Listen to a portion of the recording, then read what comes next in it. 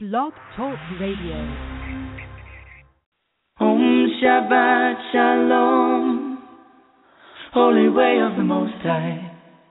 Om Shabbat Shalom, I sense your presence. Om Shabbat Shalom, Holy Way of the Most High. Om Shabbat Shalom, I sense your presence.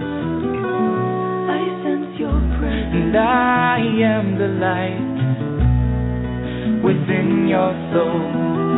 In the essence of truth and right, love makes the circle whole. And here we stand in line, waiting for some sacred sign.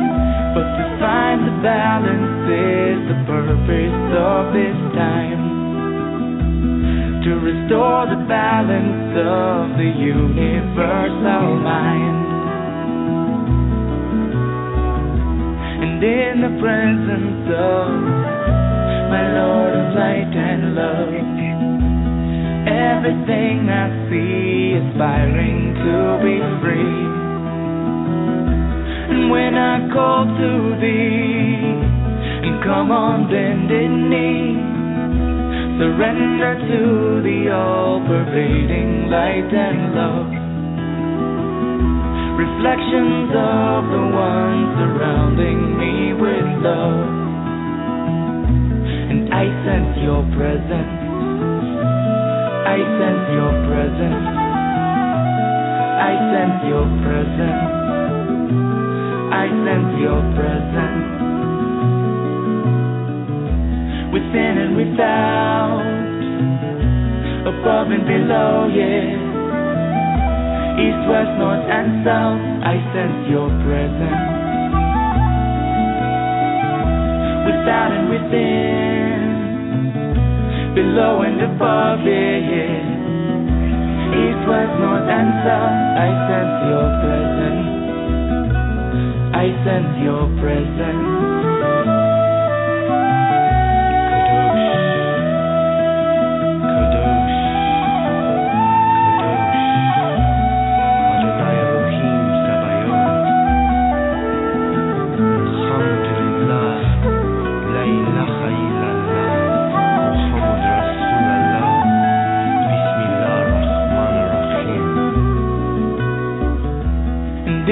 Presence of my Lord of light and love, everything I find in tune with the divine. And here we stand in line, waiting for some sacred sign. But to find the balance is the purpose of this time. To restore the balance of the universal mind. And I am the light within your soul. In the essence of truth and right, love makes the circle whole. And when I call to thee and come on bended knee, surrender to the all-pervading light and love. Reflections of the one surrounding me with love. For to find the balance is the purpose of this time. To restore the balance of the universal mind. And I sense your presence. I sense your presence. I sense your presence. I sense your presence. Om Shabbat Shalom, Holy Way of the Most High. Om Shabbat Shalom, I sense your presence. Om Shabbat Shalom, Holy Way of the Most High. Om Shabbat Shalom, I sense your presence. Om Shabbat Shalom, Holy Way of the Most High. Om Shabbat Shalom, I sense your presence. Shabbat Shalom, holy angel of the Most High. Shabbat Shalom, I sense your presence. I sense your presence. Thank you for joining me here on Code Connection. My name is Jessie Ann Nichols-George, and I'm your hostess today. The music you were listening to there at the beginning of the show is I Sense Your Presence. It's by Shemshai, great little group I connected with when I was living in Arizona and who's, just enjoying their life, being musicians, traveling the world, doing their thing. And, hey, I do want to mention, it's been wonderful. They have been so gracious and so kind in letting me use their music on the show. And so if you would like to check out more of the music, more of what they're doing, where they're at, where they're performing, all that great stuff, you can definitely do so through their website at www.shemshai.com. And that's SHIMSHAI.com. And I just want to extend a welcome to everybody, whether you're returning because you've listened to the show, you like what I do here, you like what's going on, whether you're joining me for the very first time because you said, hey, that looks like kind of an interesting subject, and what's that coding stuff about? And you're just jumping in here to seeing what we're doing here. And to those that are listening also in other places, because we do stream live in 3 additional places besides Blog Talk, which is TalkStream Live, StreamFinder, and Penn, also known as Pair Encounters Network. And I welcome everybody listening through there, as well as those that are catching our archives or the podcasts, which come in through iTunes, TuneIn.com, and through my YouTube channel. Now, during this show, what I do is I look at living life, living a more compassionate life, I should say, by aligning with your life's personal codes. And many times I do have guests on the show, although now that I'm doing Code Connection as opposed to the Activating Compassion energy here, I'm doing more and more of my own shows, so I'm kind of alternating between my shows and guest shows. And when I do bring guests on, it gives you a chance to learn about their work and other things that might be an option for your code energy. I also highlight different musical artists along the way, and I've had some great artists on this year. Matter of fact, Jim and Ashley Cash, who I was just doing a venue with in the Washington, D.C. area. Thank you so much for their incredible hospitality while I was there. They were on as Woven Green, kicking off the spring equinox time frame. We then moved on to Angelia Grace this year, truly angelic voice, calling in from Ireland. And then from there we moved on to the summer solstice time frame. We had Dragon's Head on, Daniel, our producer, and his band, and Scott, of course, the Unitarian minister and musician. And, it was great to be working through Scott's church as well while I was in D.C. And then let's see here. Who did we have after that? We had Jashika Maruth, who called in from India. And then we had C.J. Monzak, who plays the Pantheon Steel Halo. So we've had some really interesting guests, and I still have some interesting ones. Matter of fact, I'm broadcasting right now from Aquarius Sanctuary in Westford, Massachusetts, and I've got a venue going on there tomorrow evening from 7 to 9 p.m. So if you're around the Boston area, you might want to come by and check us out. I'm doing a satsang style workshop, which is very open. You just come in with whatever's going on for you, and we work from there, and we talk things through, and we look at it from a bunch of different perspectives, and we just ride with what's happening right then and there for you. And it tends to open a lot of things up for people. So if you're in the area, I hope you'll check that out as well. And it was funny, I was looking over some flyers of people who were just recently here, and my next upcoming, well, not my next one, but my upcoming guest for the winter solstice was just here doing a venue. Joseph Carringer, who does the didgeridoo,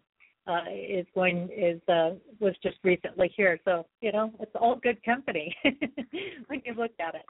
So that's part of what I do here. And then I also explore a variety of different topics, tools, resources, thoughts that are shared that allow for personal exploration, universal insights, expanding your perception of how life works. And when I'm doing my own shows like today, it gives you a great chance to understand and kind of get a feel for how codes work and some of the work that I do in looking at code interpretation and as a code interpreter. So that is what I do in my own work. I'm a code interpreter, and I interpret a person's life codes to allow them to live a life filled with compassion. And I've created the Genesis Clearing Statement. You can catch that through my website where other people have interviewed me. You can scroll down and find some shows where we use that on the show. I've authored 4 books, the most recent being You, Me, Life, Dreams, and its companion workbook, as well as my first 2 books, Activating Compassion and its companion workbook. And, I definitely look forward to coming back because as I've been in this area sharing my book with some of the libraries, they've asked if I would come back and do some author talks around this region too. So I imagine that's going to get put on the venue next year when I come back through here. And then also coming out, which aligns very much with today's theme, is a book that I am a co-collaborator on called Embraced by the Divine, Emerging Women's Gateway to Power, Passion, and Purpose.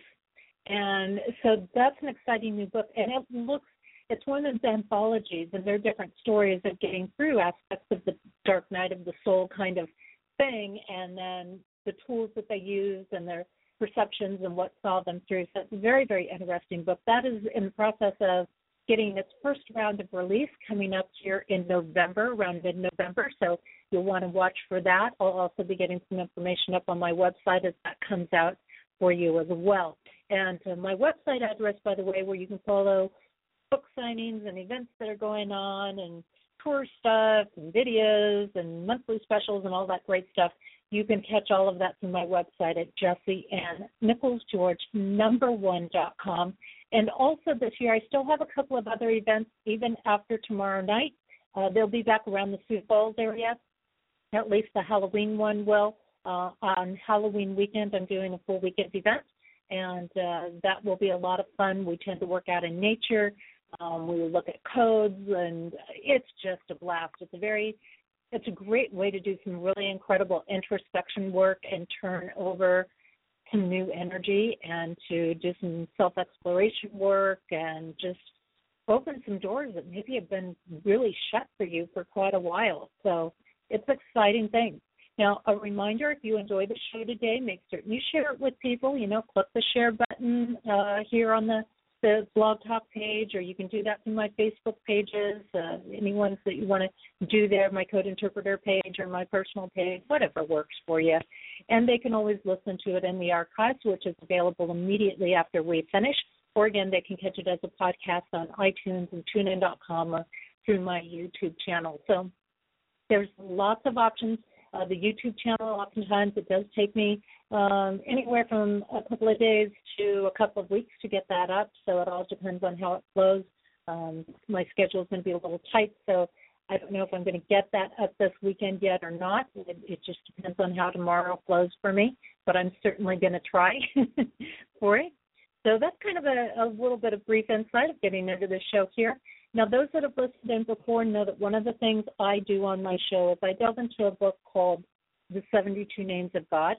And I love getting this little insight for the week. And I will post this on my page of the Main Street Universe tab on my website, by the way. And I love Yehuda's work. He's a Kabbalah master. And it's a lot of fun because in his work, he does what I do. He takes the big, giant concepts. He brings it into everyday language for you. And this is a great thing to just go back and reflect on through the week. And it always seems to play into our topic, no matter what our topic is.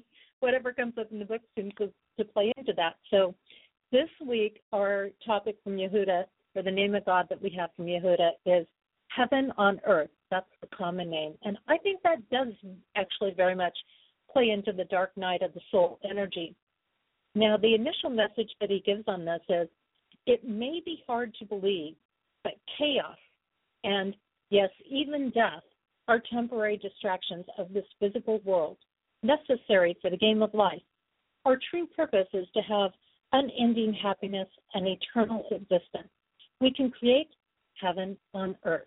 And that's very interesting. I want to make a little comment in there because when we look at the dark night of the soul energy, it really can create a lot of distractions. And oftentimes for many people, it is filled with a whole lot of chaos. People feel like their life is chaotic and they, have no real sense of being able to control it or things like that. But it's very interesting when we delve into some of those codes, and we'll get into that a little bit here in the show, is that chaos actually is about our success. And it's actually about delving into the self when we get to the true core of what the codes share with us on it. It's really a great opportunity for us to step into achievement in this world. So that's kind of interesting that we have this coming up from Yehuda today. Now, the insight that Yehuda goes on to give is the concept of a heaven on earth, according to Kabbalah, refers to both individual and global peace. The same principle also holds true in regard to the concept of Messiah. There is a personal Messiah and a universal Messiah, but we must first achieve our own internal liberation and recovery through personal transformation. Namely, we must achieve a state of Messiah within ourselves. Only when individual transformation in the world reaches critical mass will universal peace, harmony, and a global Messiah materialize before our very eyes. So as seen through the lens of Kabbalah, the global Messiah is not a savior, but rather a seal and a sign that enough individuals have transformed their lives and, in turn, our world. This is a constant and recurring theme in Kabbalah. Everything, including our destiny of heaven on earth, begins and ends with our own individual behavior. This name quickens the process on every level. And I love that he brings this up as this being the approach to heaven on earth, because so many times I am telling people, just focus on yourself. Just take care of you. Just choose for you to be happy. And when we do that, the rest follows. So I'm so glad he makes this connection to that being how we get to peace on earth. Now, the meditation he goes on to provide with this is you ignite the light of the Messiah within yourself, within others, and throughout the planet. The concept of heaven on earth becomes conceivable and achievable. So that's really interesting. Now, again, the common name that we have here today is heaven on earth. The formal name of God that we have that we're working with from Yehuda is Yud Zayin Lamed. Yud Zayin Lamed. And again, that will go up on my page in the Main Street Universe tab of my website, Jessie Ann Nichols George, the1.com. So you can find that there. Now, this code for the week will also be up on there as well. I'll be able to get that up shortly after we end the show today for you. And the code that we have for this week asks us to use caution in what we are doing. Pay extra attention. Get extra rest. Give ourselves extra time to get places. Because this week, there's a need to learn to be adaptable. We are likely to see what is not logical or possible in the physical realm happening. It is important to be responsible for our own actions and don't let others take the fall or become the scapegoat in something. So in other words, don't make excuses. Don't put blame out there, okay? Be responsible for your choices and your actions. You might say, but I had no other choice, or, it was the best choice. Well, that might be, but you're still responsible for those choices. So own up to that and take it and use it and work with it. Likewise, you may be called to either step out of the situation or to stand up for yourself, as there is no reason to take the blame for something that you didn't do. And if you feel that your plans are being defeated, then realize it is simply a time to shift gears. And this week can bring big changes. So be ready to ride with them and not resist, but still hold your integrity in the process. Now, I'm going to take a short break, and when I return, I'm going to be taking a look at the codes of the dark night of the soul. Like I said, this is a big passion of mine, being a co-collaborator on Embraced by the Divine, and Emerging Women's Gateway to Passion, Power, and Purpose. So we're going to be taking a look at this because I think this is a big process, and being that we're in October, it's near Halloween, it's really kind of a great thing to look at right now. The song I've got for you during our break today is called Dreaming with Wings, also known as Freedom, Freedom. It's by Claire Hedin. And again, Claire was one of those people in the Northern California area that got a little bit uprooted. You can definitely find out more about her work, her music, her work with the earth. She does tons of things that are absolutely incredible. She was one of my very early guests on, and she's allowed me to continue to use the broad spectrum of her music on this show. And you can find out more about her work through her website, www.clairehedin.com. That's CLAREHEDIN.com. We're going to be back shortly looking at the codes for the Dark Night of the Soul.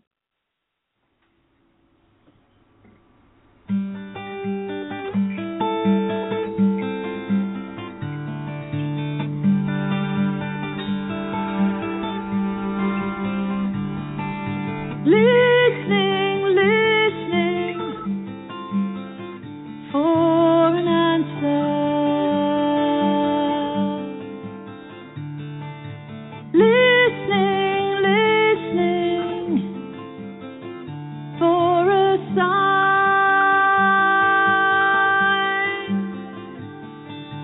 Traveling to the future.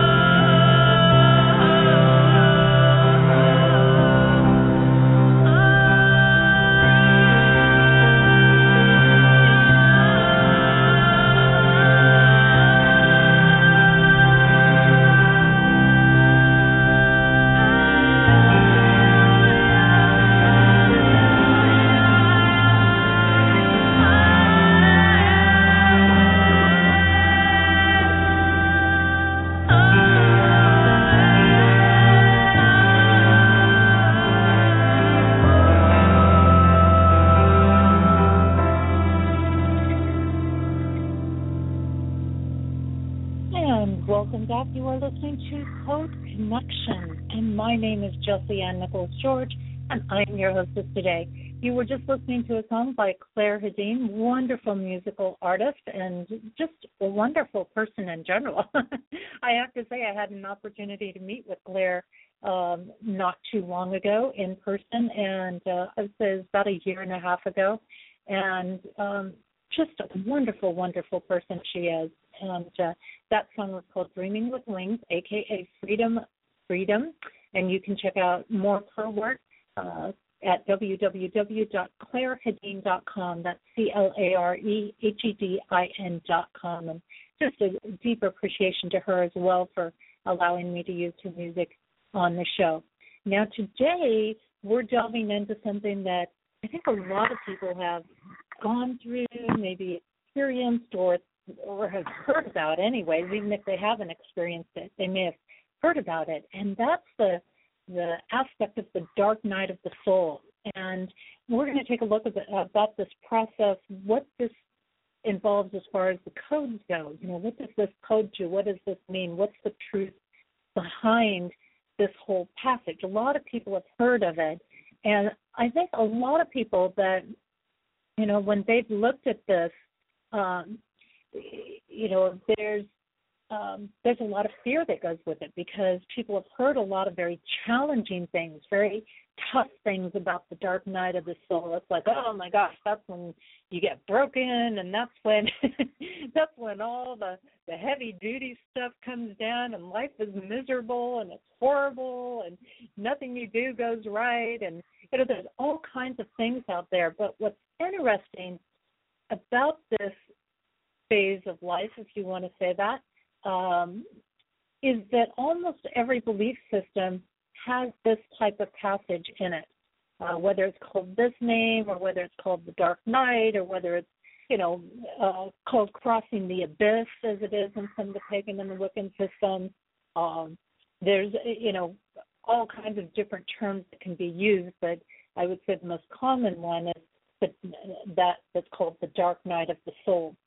And so this is kind of fun when we start to break this down and look at what this period is about, because when we start to get down to the core of this energy, the core of this passage, there really isn't a reason to fear it. Now, I'm not denying that, you know, it isn't full of challenges, or, you know, that there aren't going to maybe be some trials or initiations or whatever along the way, because, you know, what happens with this passage is oftentimes people will feel very alone. They'll feel very deserted. They'll feel very lost. They do feel like the world is crashing down. They do feel like, oh my gosh, I don't know if I'm going to get broken in this process. I don't know if I can take anymore. And I think certainly just the last, you know, 3 to 5 years, the general public has experienced a very similar train of thought, like, geez, how much of this challenging, tough stuff is there? How much do I have to give up? And I want to mention that this process isn't all about sacrifice, but I think you're going to understand it more as we start to delve into the codes and the different components of this. So let's start with this by just breaking down this energy, the dark night of the soul, okay? When we start off with this, what we have is the beginning of this energy pattern, or this energy current, starts off with a couple of different aspects, and that is the aspect of change, okay? We're looking at shift. We're looking at change. We're looking at that which is transitioning, if you want to say that. And oftentimes when we start into this change or this shift, we're kind of coming at it from the energy of what we call the Fool.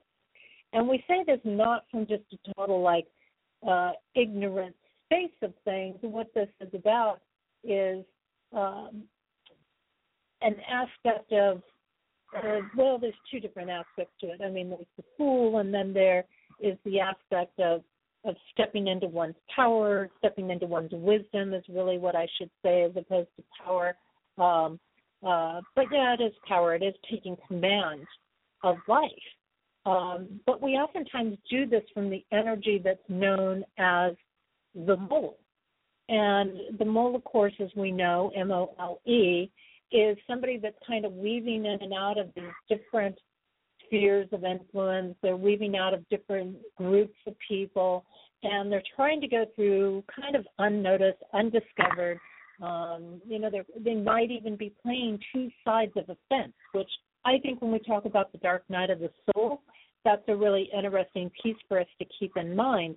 And we do that. It's just like when we're younger, we kind of weave in and out of these different groups going, oh, well, nobody will worry that I'm also playing in this group that's opposite to this other group out here. But there's always danger. There's always a bit of danger, and I think that's where some of the fear comes in with people, that they feel that they tune into that danger piece.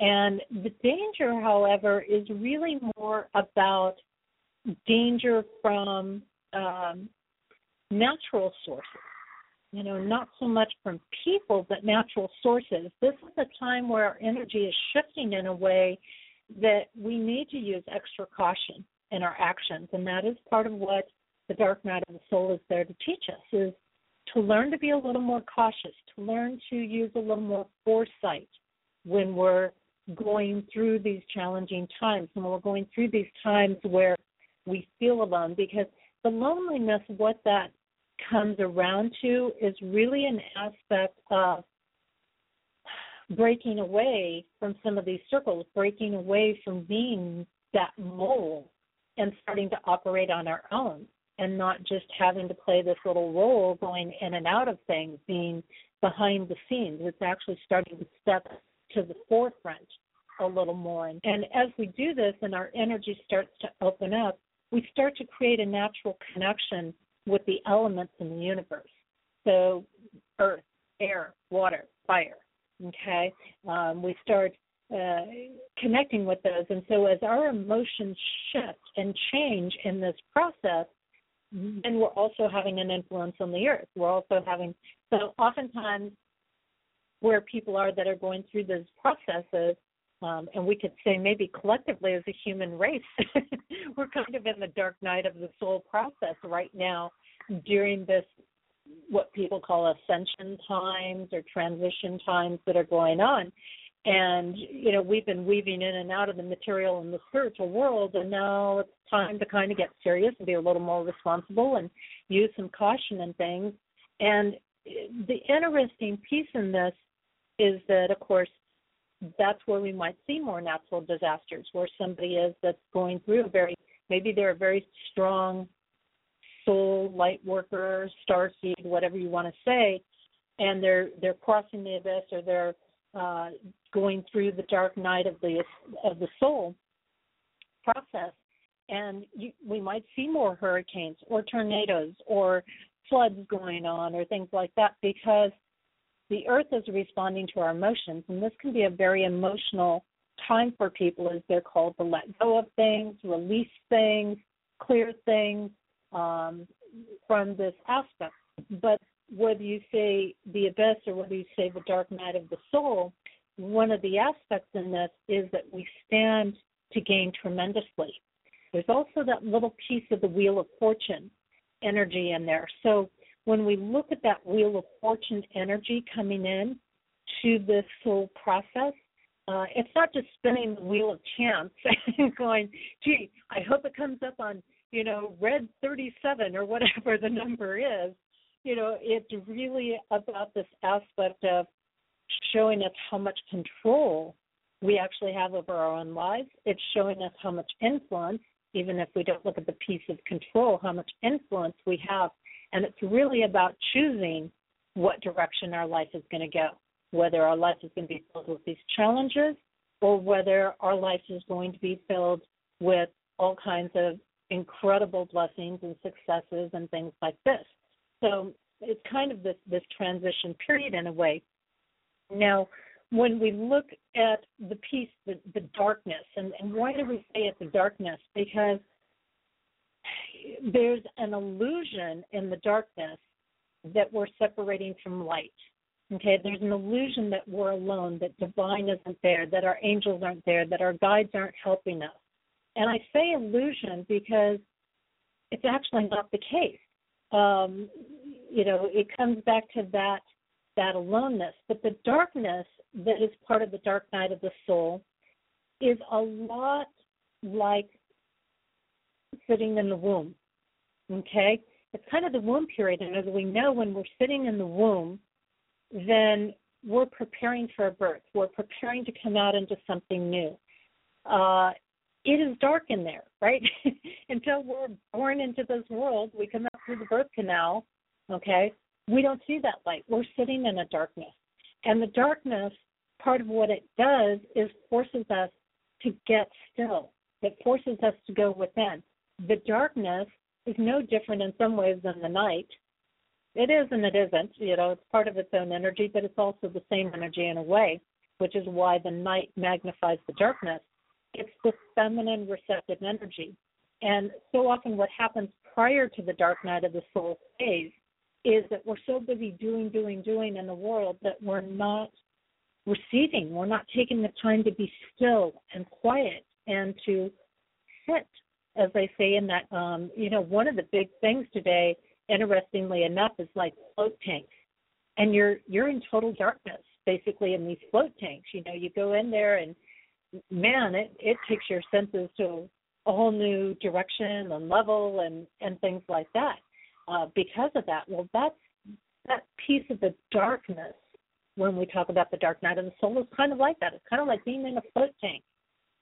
And you're, in one sense, you're deprived, and in another sense, all your senses are magnifying and exploding and popping and, doing all these things. So it almost takes us going through some of the aspects that are involved in the dark night of the soul to learn and to grow and to get us to be still long enough, to get us to be in that space so that we can tune in more so to the inner self, to our senses, as opposed to being so focused in the outer world. So this piece of it is actually a completion piece. It's kind of saying, okay, you've been playing around as a mole, you've been floating around between this group and that group. Okay, it's time to put a stop to that and to stop being this nebulous little floaty piece out there, and it's time for you to start to send to you. It's time for you to finish this phase, and we're going to get ready to start a new one. So oftentimes people go through this phase, they might be at the height of success right before they go through this phase, or they might go through a really, strong period of this. Oftentimes even the first Saturn return will connect with a dark night of the soul passage for somebody. When we look at this, it's kind of similar in the way, because oftentimes in our mid-20s we kind of hit a pinnacle of prosperity and doing well and things are flowing, and then boom, here comes the first Saturn return along, and all of a sudden, those glory days are starting to get yanked out from under you, and the wrinkles are starting to show up in different little pieces, and your first gray hair shows up or whatever. But you start to feel your age a little bit, and that's just the beginning of it. So when we look at that dark piece, it's kind of like saying you're completing a phase of life. You're completing certain lessons. You're completing a certain passage. And now that you've been focused in this outer world, it's time to focus inward. And this passage, though, and part of what it's completing and part of what the passage, a big part of the passage, is the piece that's the night piece in the dark night of the soul. Because when we look at that night piece, part of that is that spiritual material conflict pattern. So this is where a lot of people do tend to have financial struggles that are going on.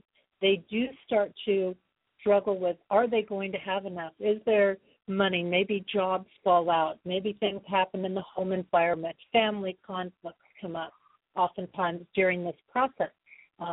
It's natural when somebody is growing and developing.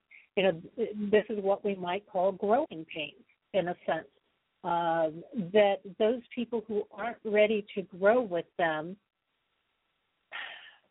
start to have issues. there start to be arguments with those people. And it's also the ego and the money piece in our life that is saying, me, pay attention to me, don't let me go. It's so afraid of being totally deserted. It's so afraid of this aspect. Also, we have an inner process that's going on in relation to the dark night of the soul.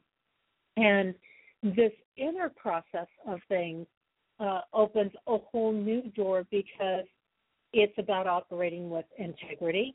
So subconsciously or unconsciously, or however you want to, there's a piece of us going, can I continue to do what I'm doing? I really am feeling this desire, this urge to walk a more spiritual path, to do more spiritual work. The mundane world isn't really satisfying me anymore. The material world isn't enough for me anymore. So we now, as we start to put this together, because that's also an ending or a completion thing, a big central part or the center part of this process becomes ending the spiritual material conflict. And that's a fascinating piece because in that aspect, there's a competition that's going on. And the spiritual is competing for survival to a certain extent, although the spiritual doesn't truly compete. But it, in this competition, trying to just stay alive, while the material world is coming in, going, "How about if I dangle this carrot in front of your face? How about if I give you this? How about if we go this direction? Ooh, isn't this tempting to take this job? But if you take that job, you're going to have to sacrifice your ethics for it." And so, this competition's going on, and the spiritual side is kind of revolting, and it's saying, I'm not going to be held down and tied down. And so with all of this kind of turbulent competition type of energy, we start to experience things like treachery. And what we start to see is the material side, in its attempt to survive, starts to attack our spiritual processes. And usually when we talk about it attacking the spiritual processes, what it is doing is that it's going after our self-confidence. It's going to open the door to all of our little triggers and addictions, and it's going to open the processes that say to us, how about if I knock your self-confidence down? How about if I yank this away from you? If I take this money piece away, then you'll have to focus on money. So, it starts playing all these games, which is why people tend to experience this hardship, or they start to feel like nothing is going right in this phase. Because the spiritual is being called this, it's saying, you got to trust. And it's very hard to trust in this phase when you've got all of this treachery and deception, and the spiritual is shining light on what the material world is really about, and the material world is like, don't shine that light so brightly because I don't really want you to know what I'm all about. So it kind of goes through this little dance and battle, and so this whole phase is revolutionary. And as we know, revolutions open up to a whole new energy. There's a part that in a way is kind of being destroyed, or the old ways are being let go of. Even if it's not totally destroyed, it's about letting go of what isn't working in our life. And if the material's not working, then we need to find other things. The key, I think, for a lot of people where they get stuck in this for a long, long period of time is when they start to do this dance and they see it as an either-or process. I either have to go for the material because that's the only way I'm going to keep a roof over my head, blah, blah, blah, or I have to follow the spiritual because I just can't do this piece anymore. And it's really about ending the conflict and learning how to create a harmony between these two. And it's in this process that a lot of people start to step on their own personal path. It's in this process that a lot of people start to get that creative urge, that desire that says, I really want to be able to earn a living off of my spiritual practice or doing some sort of spiritual work. And that yearning is not going away. So learning how to communicate between the two sides and help that ego material side say, hey, I'm not here to totally blow you out of the water and just become a hermit or, some of these things. You're not going to suffer in this process. But on the other hand, I'm not going to live my life solely based around materialism. Now, I should say the dark night of the soul can happen at any point in life. But it really is that point where we cross the threshold of being able to release our grip and our desire and our thirst for the material. It doesn't mean that you have to live the suffering life or, you have to, have absolutely nothing or that sort of thing. But what happens is money and the material world no longer becomes the number one priority. And what's interesting in this process is oftentimes people's true colors are coming out when they're going through this conflict, trying to harmonize process, because what happens a lot of times is they either give in to that material energy, which is striving to destroy the spiritual, and that leads them down a whole path, or they get to a point where they say, you know what, I have nothing left to lose, so I might as well go follow my passion and my dreams and my desires. And if you're somebody like myself or some of the other authors, for example, on Embraced by the Divine and Emerging Women's Gateway to Power, Passion, and Purpose, then, you may be one of those people that it doesn't matter what you do, you're not getting out of this world, so you got to figure out how to work with it. And, matter of fact, I know one of the authors talks about, or, in part of her journeys along life, is talked about, just going down to a beach where she was and just, laying down and going, okay, that's it, I'm done, take me now, and not doing anything, and then waking up the next morning and going, well, darn it, I guess that didn't work either. And sometimes you feel like that. Sometimes you feel like when you're going through this process, my gosh, I can't even fail at failing. And I've been there, so I can laugh about it now. And I've had those experiences, and I think I've mentioned it a time or two on my show before that I hit a very dark period. I wouldn't say it was the dark night of the soul period, but I did hit a very dark period where I wanted to take my life, and I attempted to. And because everything was so intense and I wasn't dealing with things well, and I was very kind of young, I would say. I was around 20, 21, right in there. And I came out of things, didn't even end up in the hospital over things, and basically figured, well, if I can't even succeed at taking my life, then I guess I better get with the program and start working on other things.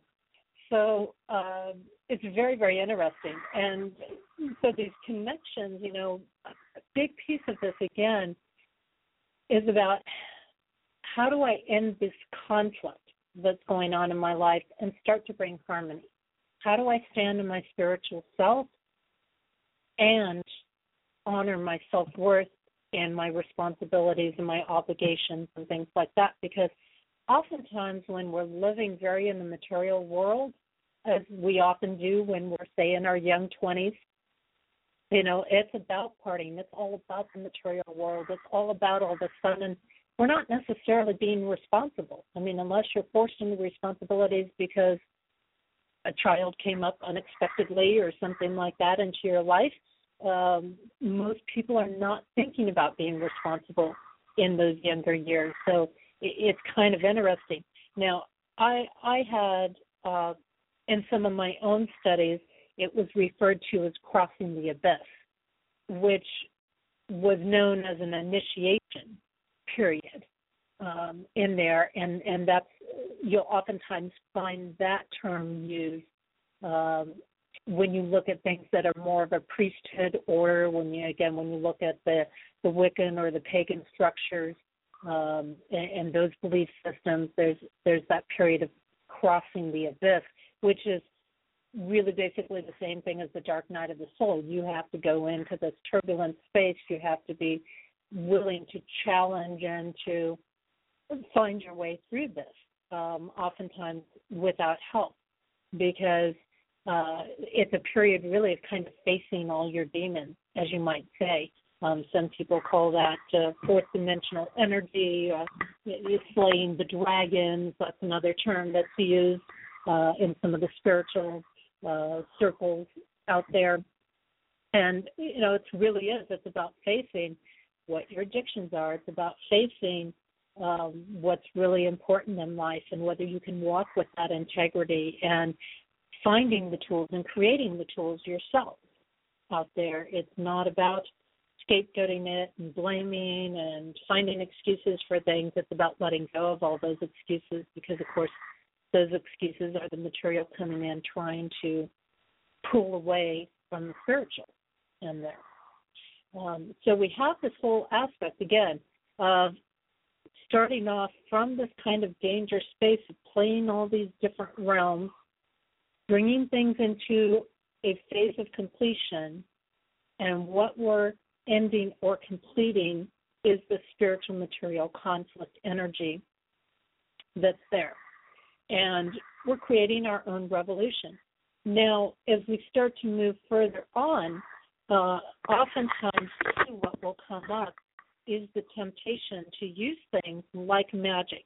Find that quick thing that will take care and resolve everything for us, that process. So that's another part of the dark night of the soul is, we start looking for the tools and the resources, and it's like, well, maybe this will fix me, and maybe this tool will work, and, maybe this spell will make everything different in there. And so we tend to delve into it. But even beyond that, what it is it's the exploration of the magic and the mystery of the universe, which is within us. So remember I talked about the night portion and the dark night portion being like being in the womb, which holds like the mystery of the universe, metaphorically and literally. And when we allow ourselves to be in the womb of the universe, it can be disorientating. It can turn us around. It can shift us, because when we've been living on Earth and separated from that, and then we come back and we have this connection with it, it's going to shake you up a little bit. You're going to go, I'm where now? So you're going to have some of these different thoughts. And so it then starts to shift as we're ending this process into more of a transformative process, a learning process, an opening process. And it's as we start to explore the magic and the mystery of the universe, kind of like that kid that gets shut in their room, and all of a sudden they start exploring every nook and cranny and corner of the room that's in there and figuring out what they can do with what they've got in their room. Well, that's another piece of it. It's kind of like, okay, I might not have all the play equipment that's outside, but I've got all these cool things in my room, actually, that I forgot I had in there. And so you start to learn to tap into that inner wizard or that inner creator, or you start to learn you again, and you start to learn about what your purpose is. Now, when we start to delve into this part of it, we think, wow, if I could go into the first part of this process with the consciousness aspect, this is about self-discovery and my purpose. It doesn't have to be this huge conflict thing. All I got to do is let go of some stuff and focus on discovering my purpose in the world. Now we start to find some balance, because the soul is getting satiated. The ego is happy because you're focusing on me for a while. And this is where we start to really tune into our gifts. It's kind of like where we start to put the lessons into action. So prior to this, I know like when we look at, again, magical or spiritual studies or things like that, or even religious studies, because a lot of religions, like the Catholic religion and things, have a parallel to this. That you're taking in all this information, it's all fun and it's all cool and everything like that while things are flowing. But then when you hit this phase of things, and maybe something doesn't come through as you think it should, or you don't get that immediate response, which you tend not to get in this phase because it has to do with this kind of trust piece in there. It's about you opening up and being able to carry out your own energy, create your own magic, not live by somebody else's magic, not live by somebody else's aspect. And it's in this piece of the dark night of the soul that we open to a whole other thing, because here is where we start to own ourselves. Here is where we actually get in tune with purpose. Here we also might find a whole lot of emotions running through us, because this is a time where we can get very dramatic about things. You get pushed up against a wall. And if there are anger things there that are unresolved, they're going to come out. There is hurt and pain and self-worth things. This is where they're going to come out, is in this part of the process.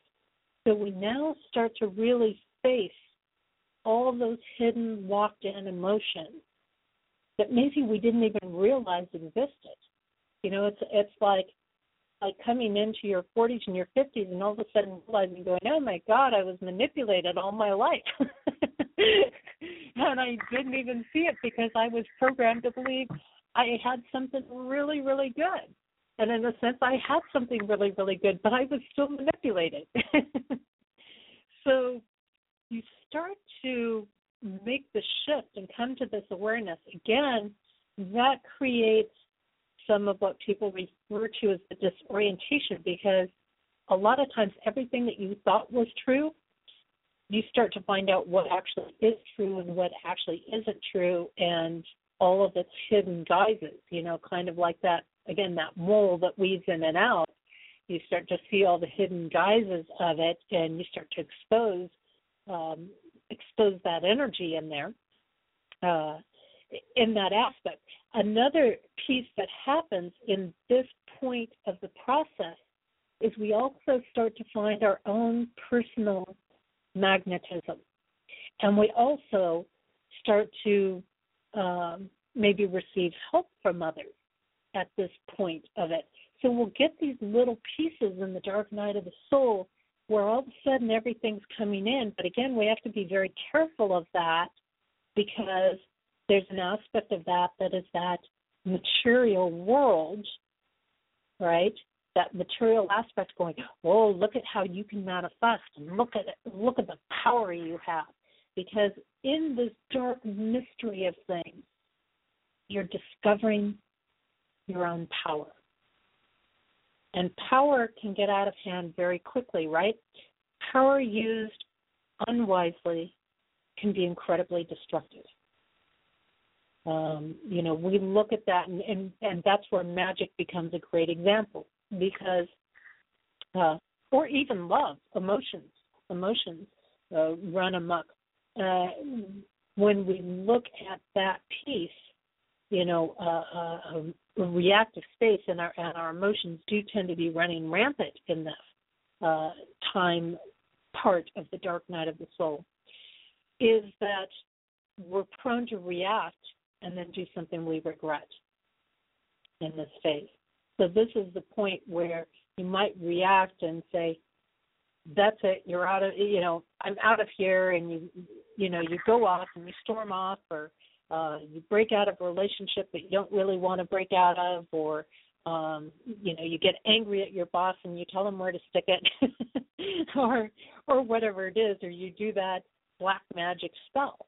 And this is the temptation of the dark night of the soul. Oh, just this one little thing will be okay because it's justified. Well, no, it's not really justified, but that temptation is there. So again, we see that material going, test. I'm going to test you. I'm going to prod you. And the confusing thing for people in this phase is because so many times they believe that this is an initiation of divine nature, or people have oftentimes been programmed. This is an initiation of the divine. Well, God energy, divine energy, does not test us. There's no need for divine energy to test us. It's never divine energy that's testing us, because divine energy knows exactly what we're capable of at any point in time, exactly what we can do, exactly how we're going to succeed. It doesn't have a need to test us, okay? The initiation comes from the ego, from the material world, okay?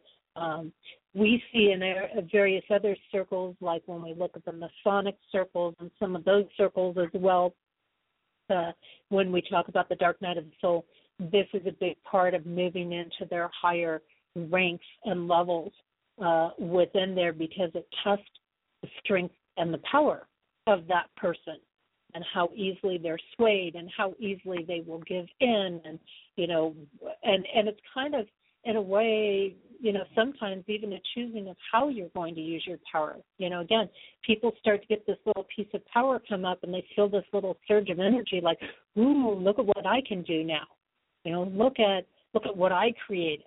And that can run away very easily on us. Very, very easily on us. So this is part of where it's also gotten maybe a tough reputation, if you want to say that, where people are oftentimes referred to, or you might hear the phrase, souls are lost during this phase. This is where souls get lost. This is where they get swayed, pulled off their path, because each side is hoping you'll choose to use your energy on its side of things in there. So keep in mind that when you feel tests or initiation, that those aren't necessarily, they're not of the light. I want you to keep that in mind. Those are not necessarily of the light. We can go through initiation, but it's not the light that's creating that. Okay? It'll be about strengthening us and all of that, and I'm going to get into that. But it's not the light or the divine energy that's testing us. Okay? It's, oftentimes the ego is doing the testing to see if we're strong enough to walk this path right now. And then we kind of come back through as we start to gain some power in this process, and we start to learn how to walk on our own. In other words, being less and less influenced by other people or external things. And here's where the ego can run away again, because you see this, for example, with a lot of people when they start to put themselves out there on a spiritual path or doing spiritual work. And it's really, you hear them say a lot of things like, look at me, look at what I'm doing, and look at this, look at what I'm able to do now. Look at this power I have. Look at me. And so it does run away oftentimes with this. And then what they do is they start to, again, weave through these different circles. Now, another piece of this is those people who start to wake up during this process, as we like to say, and they get truly connected and they start letting go of the material world. Another piece of coming through this process is learning how to walk, again, between all of these circles without all the material attachments there. So once you let go of all the material attachments, you're really not in the same places where you started, right? You might not have that desire to go out to a club 3 or 4 times a week and drink, or, you might have other interests going on or putting your energy another way. And so now people that you might have related to before, you might not be relating to completely. But you're trying to meld in because you're still trying to keep maybe family dynamics going, or maybe you're trying to hold on to friendships or various things like this. So once again, we we're returning back to that moral energy and say, now how do I maneuver in this physical, earthly world from the spiritual space? It's a really interesting question to look at in this process of things. And what's interesting is as we start to find our place out in the world again, as we're coming through this process, and the endings and the transformation and things that are going on, is this process ends in success. Now, isn't that fascinating? It ends in success of the self. It ends in esteem and honor and having plans be successful. And you hear of a lot of people like this that will talk about, man, I went through this really challenging period, and when I learned to let go, whether they say let go and let God, or whether, whatever it is, when I learned to let go and not be so attached to all these material things, all of a sudden everything started flowing for me, and it started coming in for me. Now, when I work with people with code, that's one of the things we're working on getting them to, is getting that code energy that surrounds them that's very positive, so that things start flowing into them. So even though we go through these hardships, even though we're going through endings in this process, even though we're culminating phases, as we come out the other side, we come out into this amazing success self. Now, as we bring this whole energy together in here, and we pull it around, what we find is once people have gone through the dark side of the soul and this whole energy culminates, we find that if they go back and try to start taking advice from other people, they have issues. If they start going back into the material world, they have issues. So again, they have to maintain that balance in there, and it is about walking their own path. And there is a huge piece of responsibility and operating with what they have. So if they go back to their old ways, so to say, after walking through this process, which doesn't happen very often, but if they do, they're probably going to go through the process again, because you don't ever totally get out of it until you learn it, so to say. They then are brought to a space of being able to operate with the resources they have. It's kind of like when you have all of your resources taken away from you, and you have to get very creative in how you're going to eat and survive and live and pay the bills, and you don't do all these extras and things like that. But then when the money does start to come in again, you still operate with that responsibility level that you had when you had without. Okay? So it brings you to a place of considering your path much more carefully. It brings you into a stronger space of gratitude. And it moves you into a space of leadership, which means you've got to take charge in there. You've got to take charge over self. And as you do this, things can come into alignment for you. Okay? It's no longer about, what do you think? Or wonder what that person thinks. Or, I should take that piece of advice. Or I should listen to that. It's about listening to yourself. And so as we come through the dark night of the soul, that's what you really culminate into, being able to listen to yourself in this. Now, there's a few key components in this whole process. And, this is why a lot of groups will have people go through this before they get into being a priest or being a minister or running a group of their own, if we're talking about some of the Wiccan and the pagan circles, or even just spiritual leaders. Because until you learn how to lead yourself, how are you going to truly lead other people? You can't forever be following everybody else's work and then be a leader. You become a leader when you're willing to step into your own work and when you're willing to do your piece of things in there. So let's look at some of these individual components. I talked a little bit about change and shift. Okay, if we look at this dynamic, and here's two things that oftentimes are synonymous, but their energy and their coding is completely different. The energy coding for change really relates to living in what we call the fool's paradise pattern, and that is where we're living in our bubble. We're not really concerned with what anybody else is doing, and we don't even pay attention when danger is approaching us. So, you're going along kindly, not seeing anything, not listening to anything, not really being proactive in that process to a certain extent. It's just like, and it's good to do your own piece. It's good to be optimistic. I'm not saying that it isn't, but it takes danger when you're in that space to often awaken you.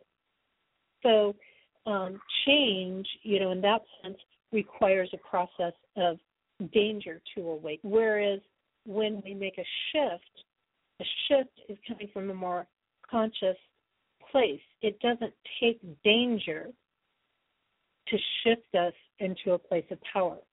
So both kind of help us, in a sense, stand on their own, but one is coming from not wanting to look at all the pieces, whereas the other is saying, okay, it's time for me to start to use my mind. It's time for me to create things. It's time for me to stand on my own 2 feet instead of having somebody else hold me up in the process.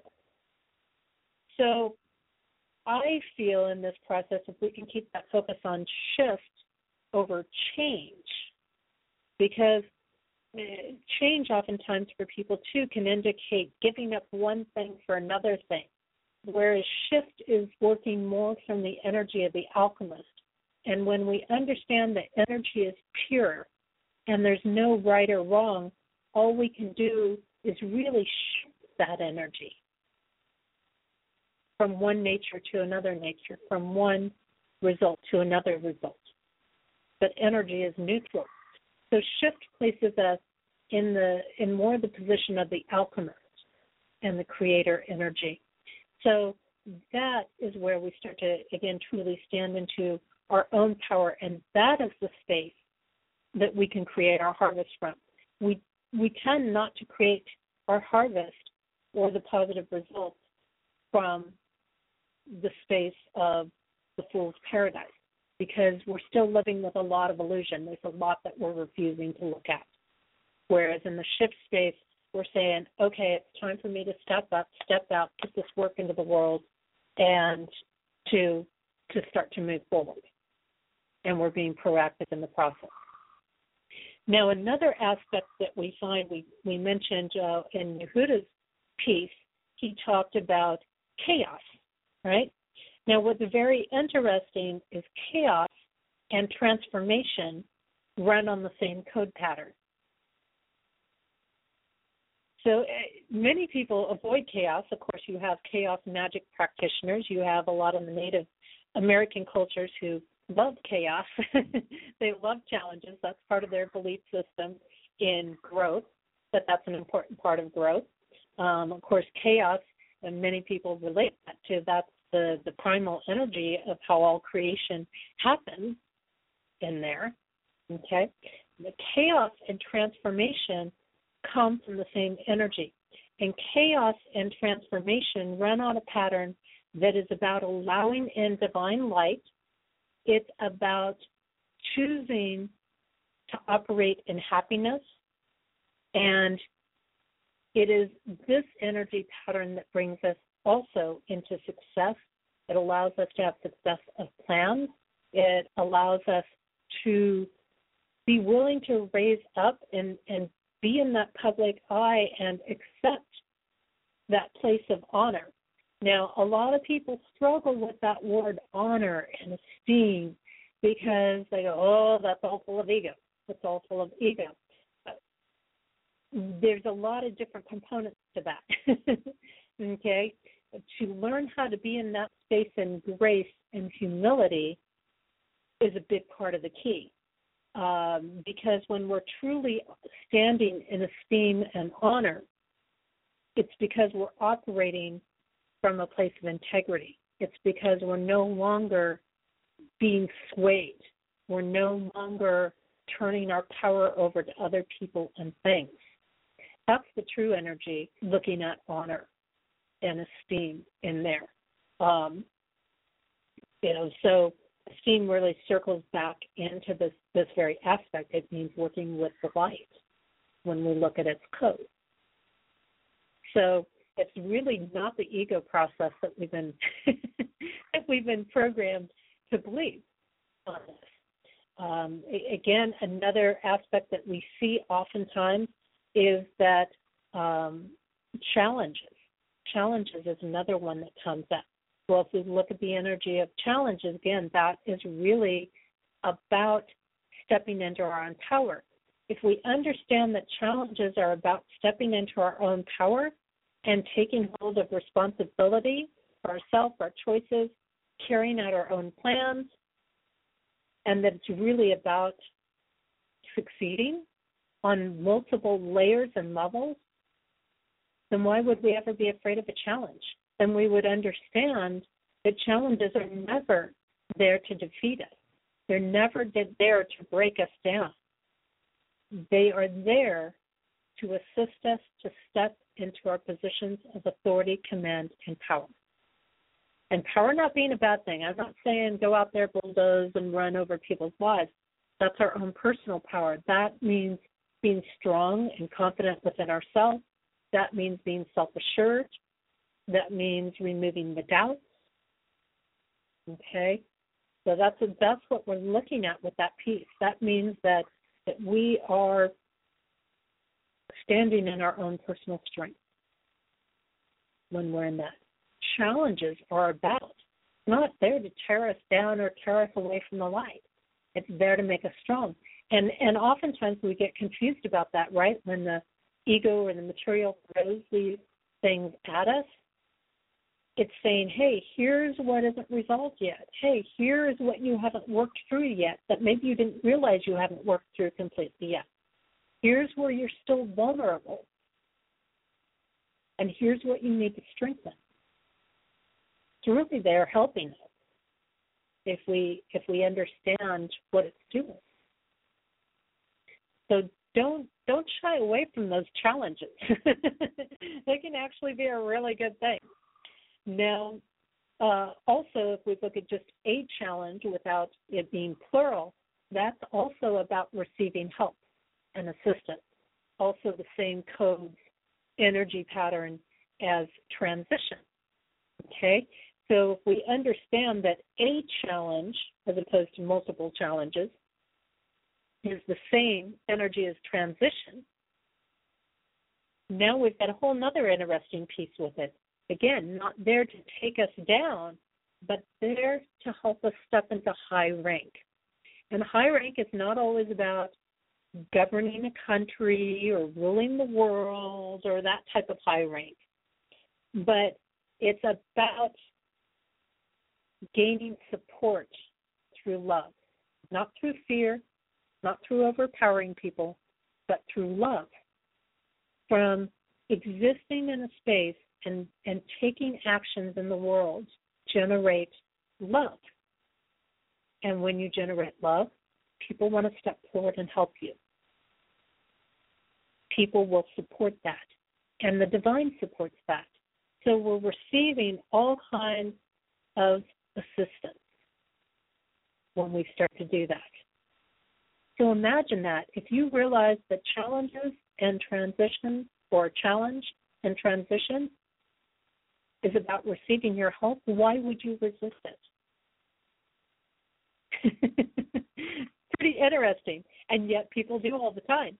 Why? Probably because they don't understand what the true codes are in that energy and what it's really there to do for them, because they've been so programmed that it's a negative thing. And why would they be programmed into thinking that it's such a negative piece, that it's such a destructive piece for them? Because those people that want to control the masses, you know, whether you talk about the big banking families or the Illuminati or whatever group you want to talk about, it doesn't matter. Those people that want to control the masses, okay, they don't want you to necessarily understand this piece.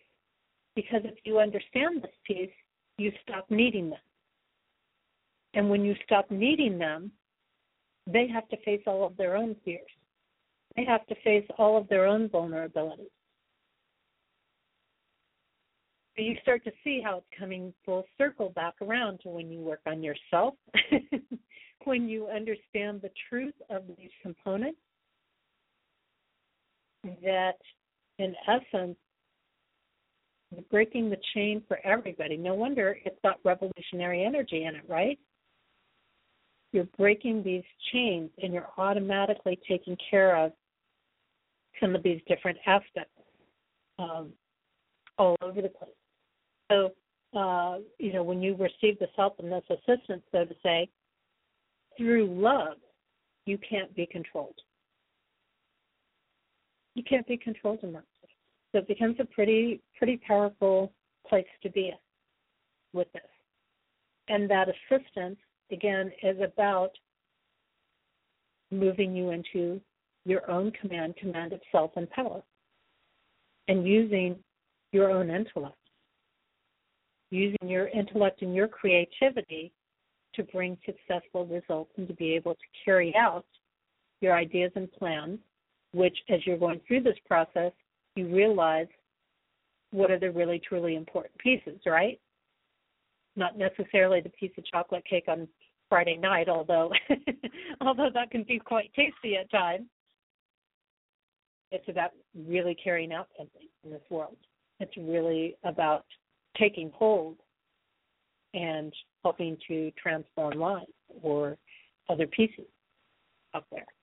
So it's really about finding that heaven on earth, because as we start to move through this and we let go of some of these attachments and addictions and we take hold into the transformation and go into the chaos and make the transitions and the challenges, right?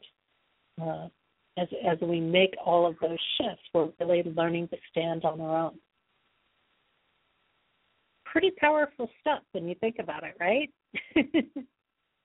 Now, we've got a couple more pieces that go into the dark night of the soul or aspects that are involved with it.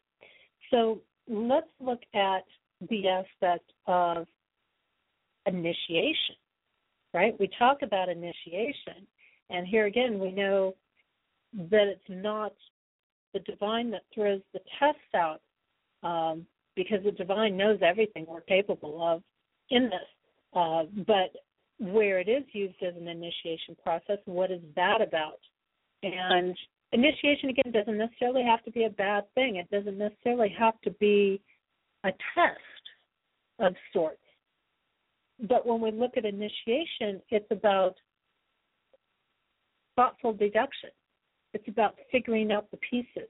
It's about tapping into your own personal mental superiority. It's about learning how to put aside material things by choice and learning to become what you truly are, which is all-powerful. If we understand we are the divine and we carry that gene within us and we are one, you know, we are a piece and we are one and we carry the whole within us, then we understand we can be all-powerful. And when we use that power with clear thought, with clear understanding, we're able to set aside the material because we see what's of real value. We realize that, hey, maybe the TV isn't as important as some other things. Maybe I don't need this like I would like. Sure, it's fun. Sure, it can be pleasurable. But maybe I don't really need that. And you start setting things aside. It's very interesting. As I've been on the road for the amount of time that I've been on the road, and I'm currently on my True North tour, kind of wrapping that up, and then tomorrow and getting ready to head back to Sioux Falls tomorrow night. And, those that have been following my journey for a while know that I went from a 2,400 square foot home to a 24-foot mini cargo van, and have been traveling around the U.S. in that cargo van, doing venues, giving talks, giving presentations, doing sessions, and all kinds of things like that. And in this process, I often think about, wow, if I could go back and have some gigantic house or mansion or things like that, is that what I would really want? And I can honestly say at this point, no, it's not. I'm loving the simplicity of having very little in my life, very little to take care of. There's no sense of suffering there. There's a lot of people that think, oh my gosh, if I don't have my TV and my computer and this and this and this and this and that stuff and my boat and blah, blah, blah, blah, blah, life just isn't worthwhile. And, the interesting piece of that is as you realize that what is most worthwhile, you can't buy, you can't purchase it. It's not in the stuff. And it's funny, I was having some conversations with some people today and yesterday, and we were talking about some of those very aspects of how people feel like they've got to go out and buy all of this stuff, and they've got to have this brand of clothes, or they've got to have that, and all of that type of programming that goes on. And, one of the things that happens as you get older, you start simplifying. Most people do. They start releasing the material things.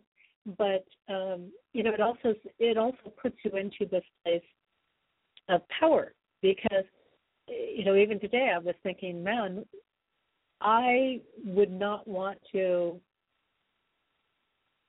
choose, certain material things over taking, for example, a walk in nature. Like, we have so much that is just naturally there that is incredible that we don't even tap into or haven't learned how to appreciate for a lot of people. And yet, this has the most amazing stuff to it. And so basically what happens in this process when we talk about initiation, again, and we talk about initiation in reference to the dark night of the soul, it is the material world bringing up and showing you those vulnerabilities, showing you where your addictions lie. And, of course, your addictions, as I've mentioned in previous shows, is about what is controlling you. An addiction is going to the grocery store and not being able to walk out unless you have a bag of candy in your hand or a pint of ice cream or whatever it is. An addiction is not being able to resist calling somebody, when it's probably not good to call them. That type of thing. So you get to that point where the mental superiority says, I've got everything I need. I've got every piece that I need, and I can set all this aside. I don't have to suffer, but none of it governs me. None of it rules me.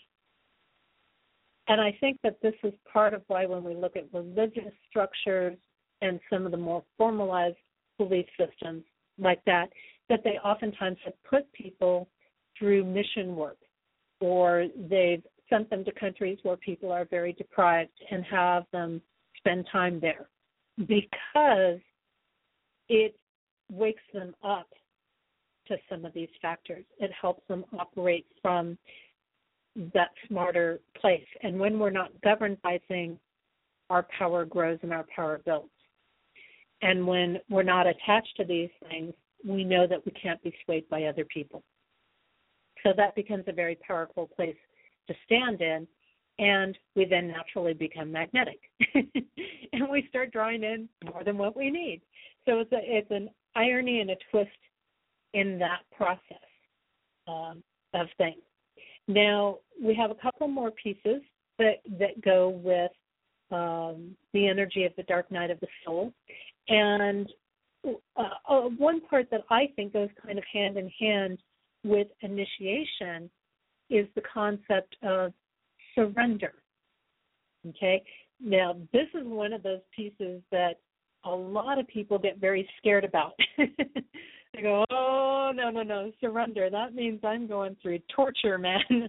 I'm going to sit there and I'm going to be Christ on the cross, and I'm going to have to, just really, take that beating there. Isn't that what Christ went through, that surrender thing?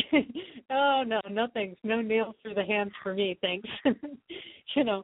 But surrender is that process, and it's only as hard as we make it, okay? The more we resist something, the harder it's going to be.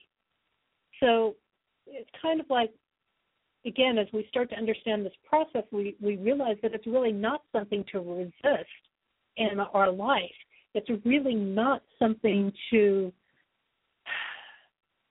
be afraid of, because when we understand it's all about stepping into our power and coming into this amazing place of success and freedom and release and all of this stuff, why wouldn't we surrender to that process? But for most of us, because we're coming from the space of fear and we're still operating from the ego and the material aspect, having a certain amount of control over things, we resist the surrendering. But when we actually let go and surrender, what we move ourselves into is an energy pattern that is strength through experience. So the strength through experience means it's our lessons learned. It means we're no longer in the fight. We're no longer in the conflict anymore. So it's a place of trust. It's a place of saying, okay, let's see where the journey goes. Let's see what happens when I open up here. And it's also, in surrender, a space of observation. Because when we're in a position of resisting and we're in a position of fighting and arguing and being in this conflict of things, we can't see what's really happening. We can't see what's around us. But when we surrender, that places us in the position of observer. And when we're in the position of observer, we get the lesson. We understand it. We step into the mental superiority. We see the success that comes from the journey, from the stripes, the trials, the challenges, the success when we surrender. Pretty powerful place to be, because when we do this piece, this is the piece that makes us solid and stable and lasting and surviving. This is the piece that allows us to really go forward, is surrender. And this is why oftentimes when we hear about people like my fellow collaborators on Embraced by the Divine, you'll oftentimes hear us talk about that point where you finally just surrender. Just like the example I gave earlier, where she just drops on the beach and goes, I'm done. Just take me now. She just surrendered to it. And it's amazing how much we resist and fight and argue until we exhaust ourselves into surrender. But imagine if you embraced surrendering consciously. Imagine if you embraced it through excitement, how powerful that could be. And these are part of the things that, and I think this is such a huge, powerful piece, the surrender piece, to any challenge or conflict, whether we're talking the dark night of the soul or just a disagreement with a coworker, doesn't matter, or family member. When you surrender to what the situation has to truly offer you, you come out ahead. You come out in success. Everybody can win. Now, we have one more piece that goes into the dark night of the soul.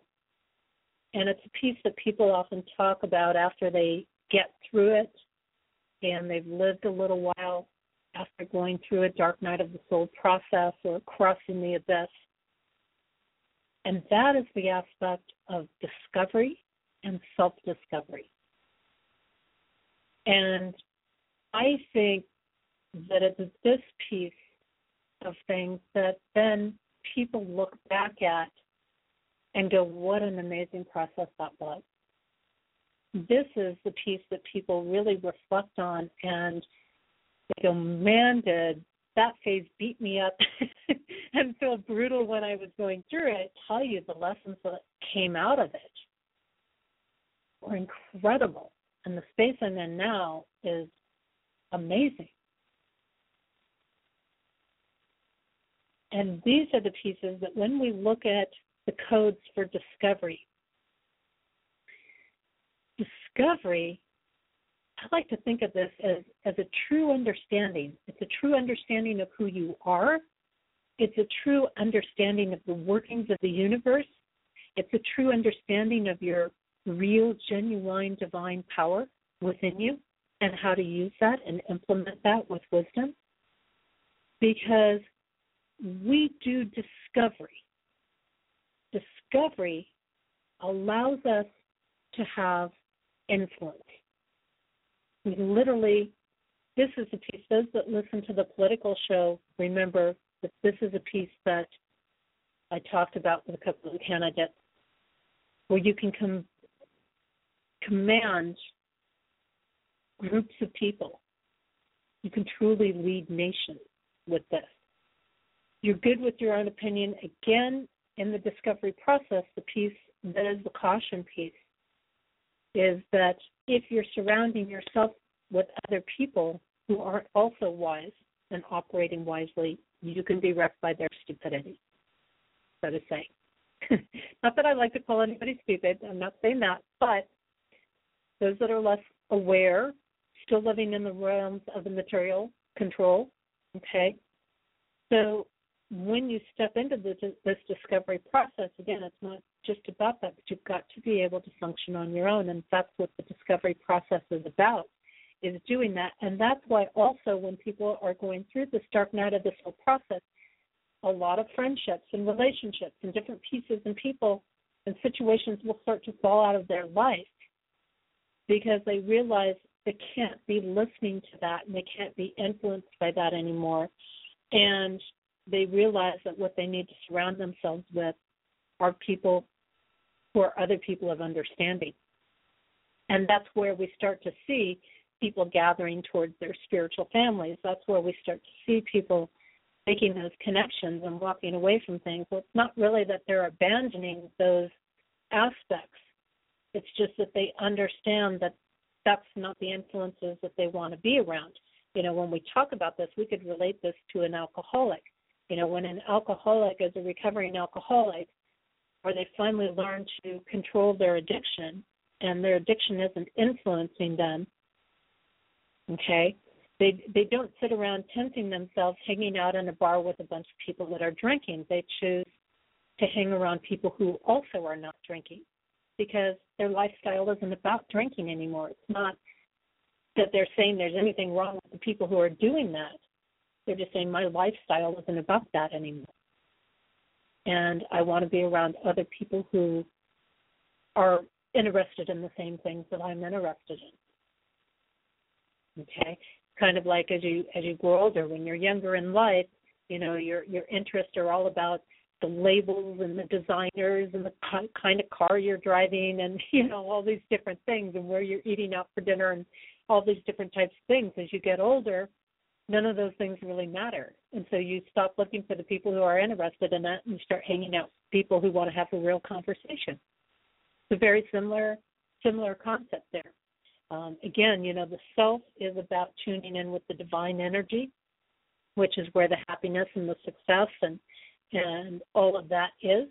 And when we combine self with the discovery piece, what we end up with is a whole nother energy. And here again, I think this is another piece that people get a little scared of with the self-discovery process, is because as they do the self-discovery piece, they jump into kind of sudden leaps and bounds of advancement.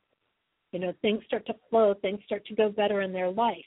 But also in that process of being in command and in charge and having this advancement happen, those people who aren't ready to grow, they oftentimes can feel attacked by or may come out them, or people around them may start to feel threatened because those people aren't in the same space. They don't have that same internal power going on for them on a conscious level.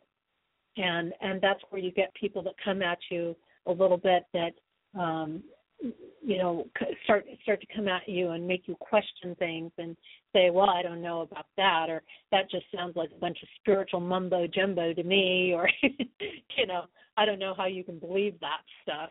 You start to get some of the naysayers. Well, again, if we look at that and we take that challenge on, right, as I was talking about before in the energy of challenge.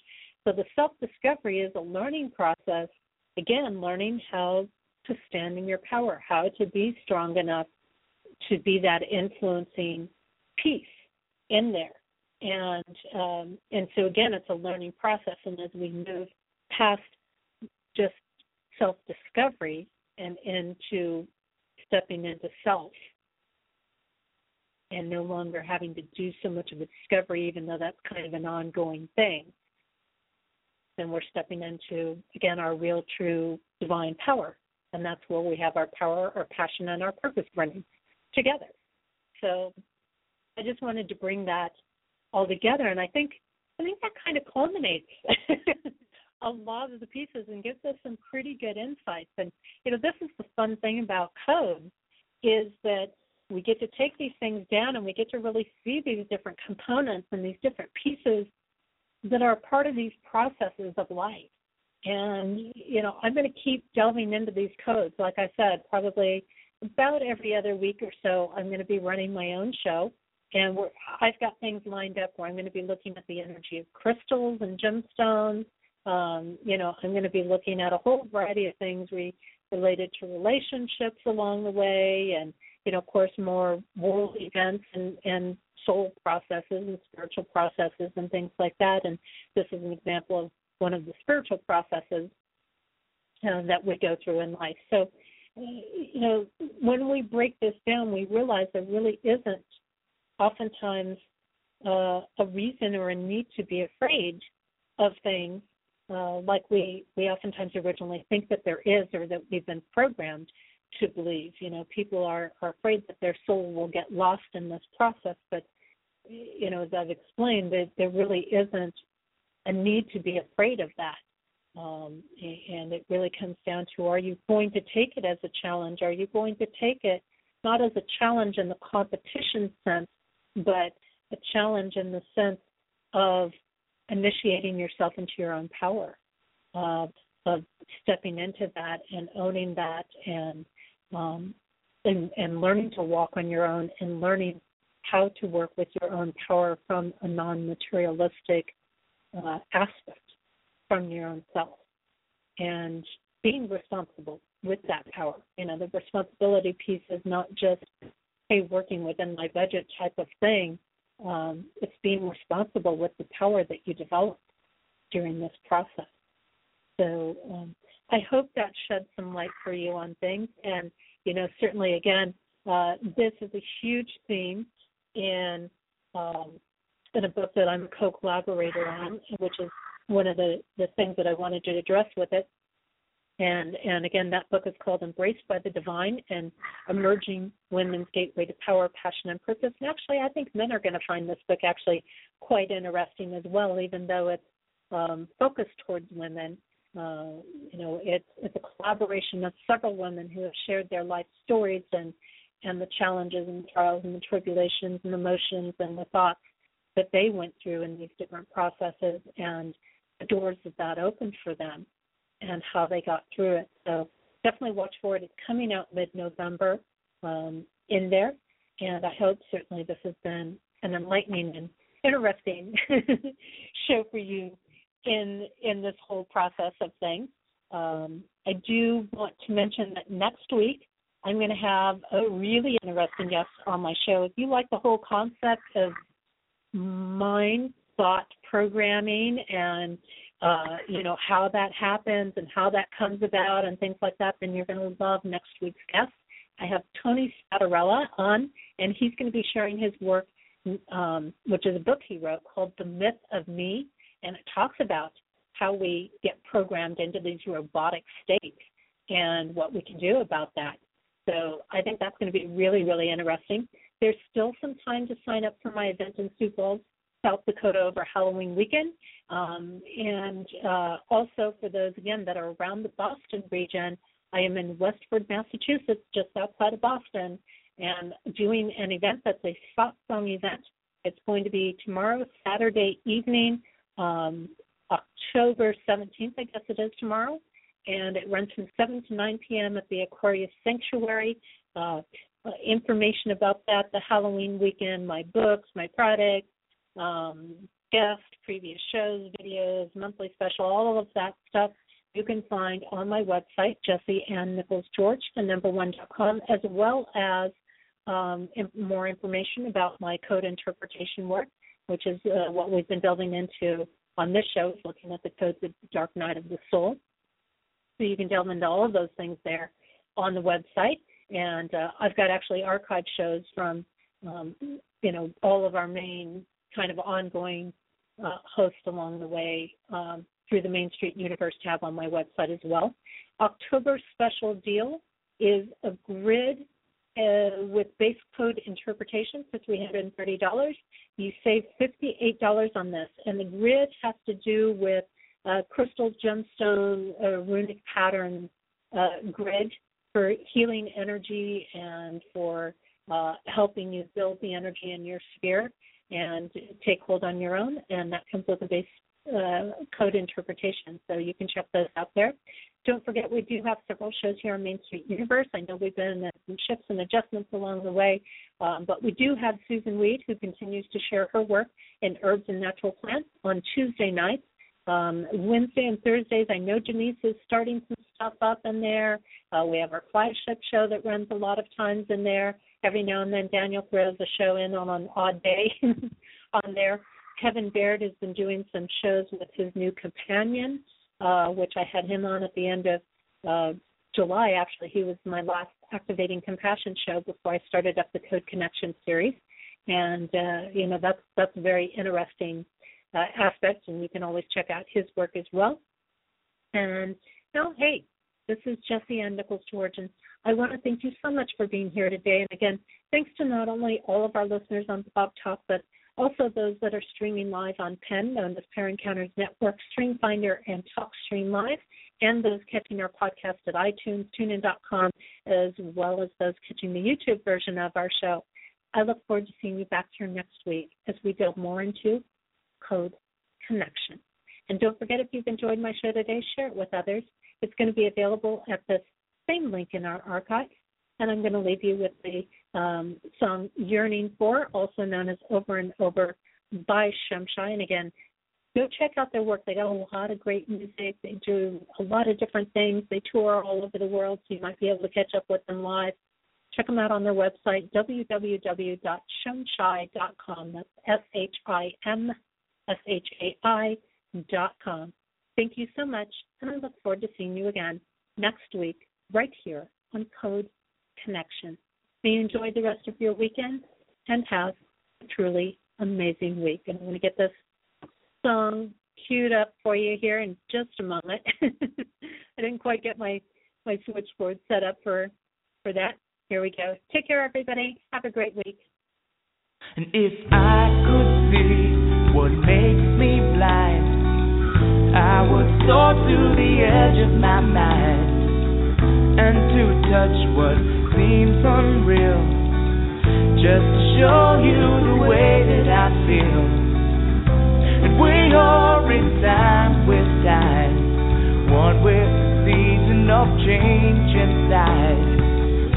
And we are in tune with the tune, caught in a balance of sun and moon.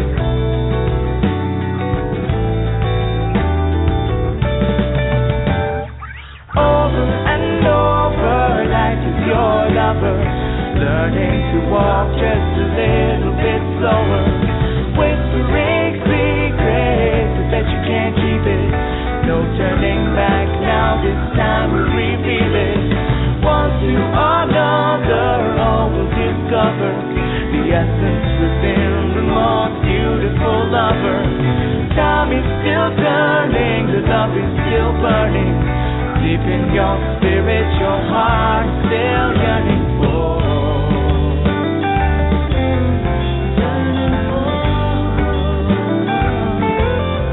Yearning for.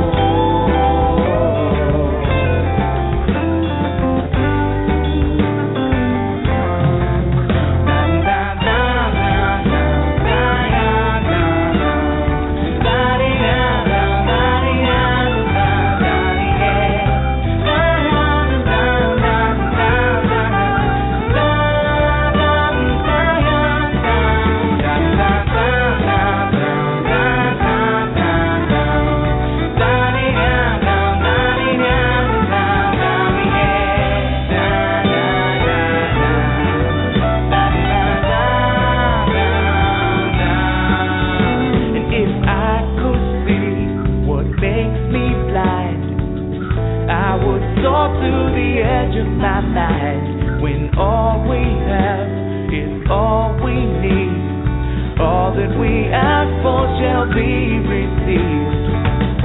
And we see in eye to eye, one within love before the divine. And we're walking hand in hand, caught in the balance of God and man. And we are in time with time, one with the season of change inside. And we are in tune with the tune of life in the circle and love in bloom. Over and over, life is your lover, learning to walk just a little bit slower, whispering secrets, I bet you can't keep it. No turning back now, this time we reveal it. One to another, always discover the essence within the most beautiful lover. Time is still turning, the love is still burning. Deep in your spirit, your heart still yearning for. Over and over, life is